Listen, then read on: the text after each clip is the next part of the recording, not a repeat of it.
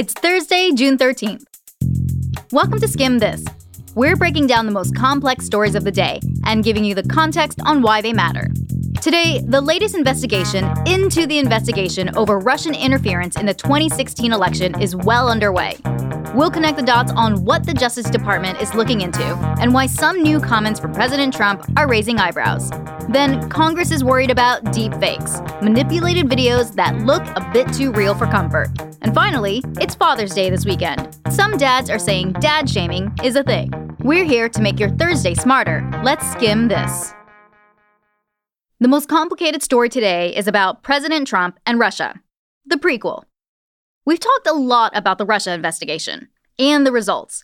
U.S. intelligence agencies and special counsel Robert Mueller largely agree. Russia interfered in the 2016 election to try to help President Trump win it. But Mueller said there was insufficient evidence to prove there was any criminal conspiracy between Russia and the Trump campaign. Quick refresher. Mueller looked into people who worked for the Trump campaign who had connections to Russia and Ukraine. He looked into email hacks of the Democratic National Committee, which some people close to the Trump campaign seemed to know about. And he looked into a meeting that Donald Trump Jr. and some other aides had with a Russian lawyer at Trump Tower.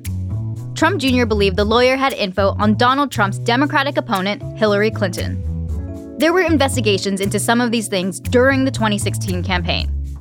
Today, all that prequel to the Mueller report is in the news again. The Justice Department has launched a probe into how that investigation got started, and if it was for political reasons against then-candidate Donald Trump. It's something Republicans like Congressman Louis Gohmert have been pushing for. At a House Judiciary Committee hearing on Monday, he compared it to Watergate. In Russiagate, members of the federal government used the Intel, DOJ, and FBI communities to attempt to defeat a presidential candidate, then when that failed, to have him removed from office. And then yesterday, President Trump was asked in an ABC interview whether his campaign, this time around, would take information from another country offering intelligence on an opponent. If somebody called from a country, Norway, we have information on your opponent. Oh, I think I'd want to hear it. Do you want that kind of interference in our elections? It's not an interference. They have information. I think I'd take it. And that's creating waves today. We're going to get into why Republicans are pushing for investigations into the investigation, and how President Trump's comments last night are making people say, So let's go back to the summer of 2016. That's when the FBI launched a counterintelligence probe into Russia, and whether the Trump campaign was working with them. That was before the election, so during the Obama administration. And Republicans are saying the way that counterintelligence investigation got started in the first place is sketchy. They're pointing out that one of the documents that was used to get a warrant, the Steele dossier, was funded first by a conservative news outlet and then by Democrats.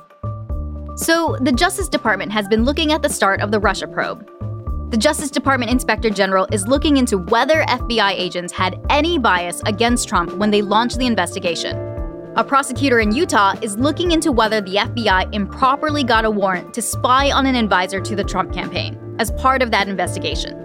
And right before the Mueller report came out, Trump's new Attorney General, Bill Barr, said he's on it too. For the same reason we're worried about foreign influence in elections. We want to make sure that during an election, I think spying on a political campaign is a big deal. It's a big deal. At the end of May, President Trump instructed the CIA, the National Security Agency, and others to work with Barr on this. And he gave Barr the power to declassify any info he finds in the course of that probe. So there are now 3 different investigations into the origin story of the Russia investigation. One led by the Inspector General, one led by that random Utah prosecutor, and now this one, led by Bill Barr. But while all these investigations are going on, questioning whether U.S. intelligence agencies went too far in investigating Trump, remember how we said the president himself was on TV yesterday? Speaking to ABC, he said that if a foreign country gave his campaign dirt on a political opponent that would help him out, they would take it. Which, like we said, was one of the things that got the whole Russia investigation rolling in the first place. Trump said he might pass it on to the FBI. Today, Democrats were up in arms about that. Here's House Speaker Nancy Pelosi. What the president said last night shows clearly, once again, over and over again, that he does not know the difference between right and wrong. And that's probably the nicest thing I can say about him. House Minority Leader Kevin McCarthy defended Trump. I've watched this president. I've listened to this president. He does not want foreign governments interfering in our election, and he's been very strong about that. And then he flipped the script and pushed back against Pelosi, bringing up the Steele dossier and the Russia probe. What did she ever answer when it came to her own party spending millions of dollars for a former foreign intelligence officer that we're now trying to interview, travel the world, trying to drum something up, and when they could not find it, they made it up. And then they utilized our own FBI to go after Americans. So what's the skim? Members of both parties want to nip foreign election influence in the bud, going into 2020. House Democrats are pushing a bill requiring candidates to report foreign interference to the FBI. McCarthy says he'll support it, and Republicans aren't the only ones curious about the origin story of the original counterintelligence probe, the one from summer 2016. In fact, Democrats want to know if that probe is still going on. The chair of the House Intelligence Committee, Adam Schiff, says he asked the FBI director about this, but hasn't heard anything back. So he may soon subpoena him to get some answers. There's a new kind of interference method Congress is also worried about. On the internet. That story's next. I'm Carly Zakin. I'm Danielle Weisberg. We are on a 10-city tour right now, meeting lots of skimmers and talking to amazing moderators about how to skim your life. That's right, our book is finally out, and we cannot wait for you to read it. It covers all the most important parts of being an adult, like negotiating your salary, saving for retirement, and the most important thing, reading a wine list. It's the perfect gift for a recent grad or anyone who could use a crash course in adulting. So what are you waiting for? Go get your copy at theskim.com/book. That's theskim.com/book. You may have seen a video of Facebook founder Mark Zuckerberg over the last couple of days, sitting at a table and saying this. Imagine this for a second. One man with total control of billions of people's stolen data. You may be thinking, that doesn't really sound like Zuckerberg's voice. And you'd be right. He never said that. But in the video, his mouth and mannerisms seem really real. It's an example of a deep fake. They're typically videos that have been manipulated by artificial intelligence to seem strikingly real. Today, the House Intelligence Committee held the first congressional hearing about deep fakes. They heard from AI experts, and what they said was alarming. AI researchers have said they're not really prepared to detect faked videos. There are some giveaways.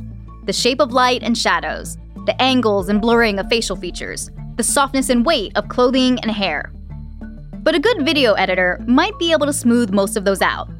And social media sites often compress videos to make them easier to share, which reduces the quality and hides some of those giveaways. The deepfake of Zuckerberg was kind of a poignant joke, targeting Facebook, because of another video that went around recently. Last month, a video of the Speaker of the House, Nancy Pelosi, was slowed down to make her seem drunk. We want to give this president the opportunity. It wasn't a deepfake, but it was posted on Twitter, YouTube, and Facebook. Millions of people ended up watching the fake video. YouTube eventually removed it, but Facebook left it up and just included links to fact-checking sites alongside the video. Politicians are ringing the alarm bells. Russia used social media to spread misinformation during the 2016 campaign. And that could have impacted the election results. During today's hearing, Committee Chair Adam Schiff said they have to address the problem ASAP. Not in 2021, after viral deepfakes have polluted the 2020 elections. By then, it will be too late. So, what's being done? Universities and independent research facilities are investing in research to figure out how to combat manipulated media. But they want to work quickly. A recent Pew study found that 2/3 of Americans say that deepfakes make it harder for them to understand the basic facts of current events. And confusion isn't great for democracy.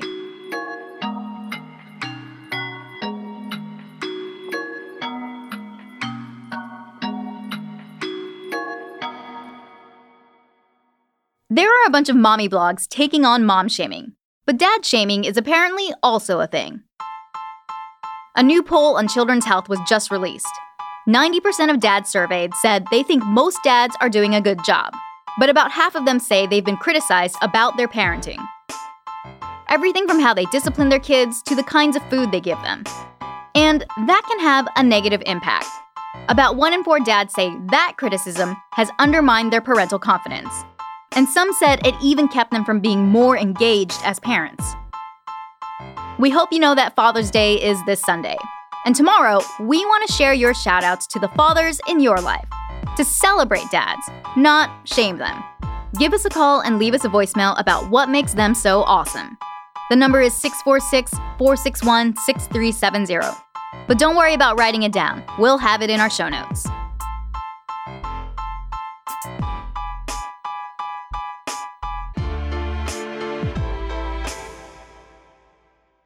Before we go today, we've got a fun fact coming to you from the National Hockey League. Last night, the St. Louis Blues won the Stanley Cup, beating the Boston Bruins 4-1 in Game 7. It was the Blues' first ever Stanley Cup championship. Now, the Stanley Cup is going speed dating. Every player on the team gets to spend at least 24 hours with the Stanley Cup. It's called Their Day with the Cup. But it's kind of like a group date. There's a designated keeper of the cup who goes wherever the cup goes.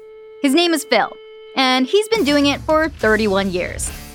By now, he and the cup are pretty well traveled.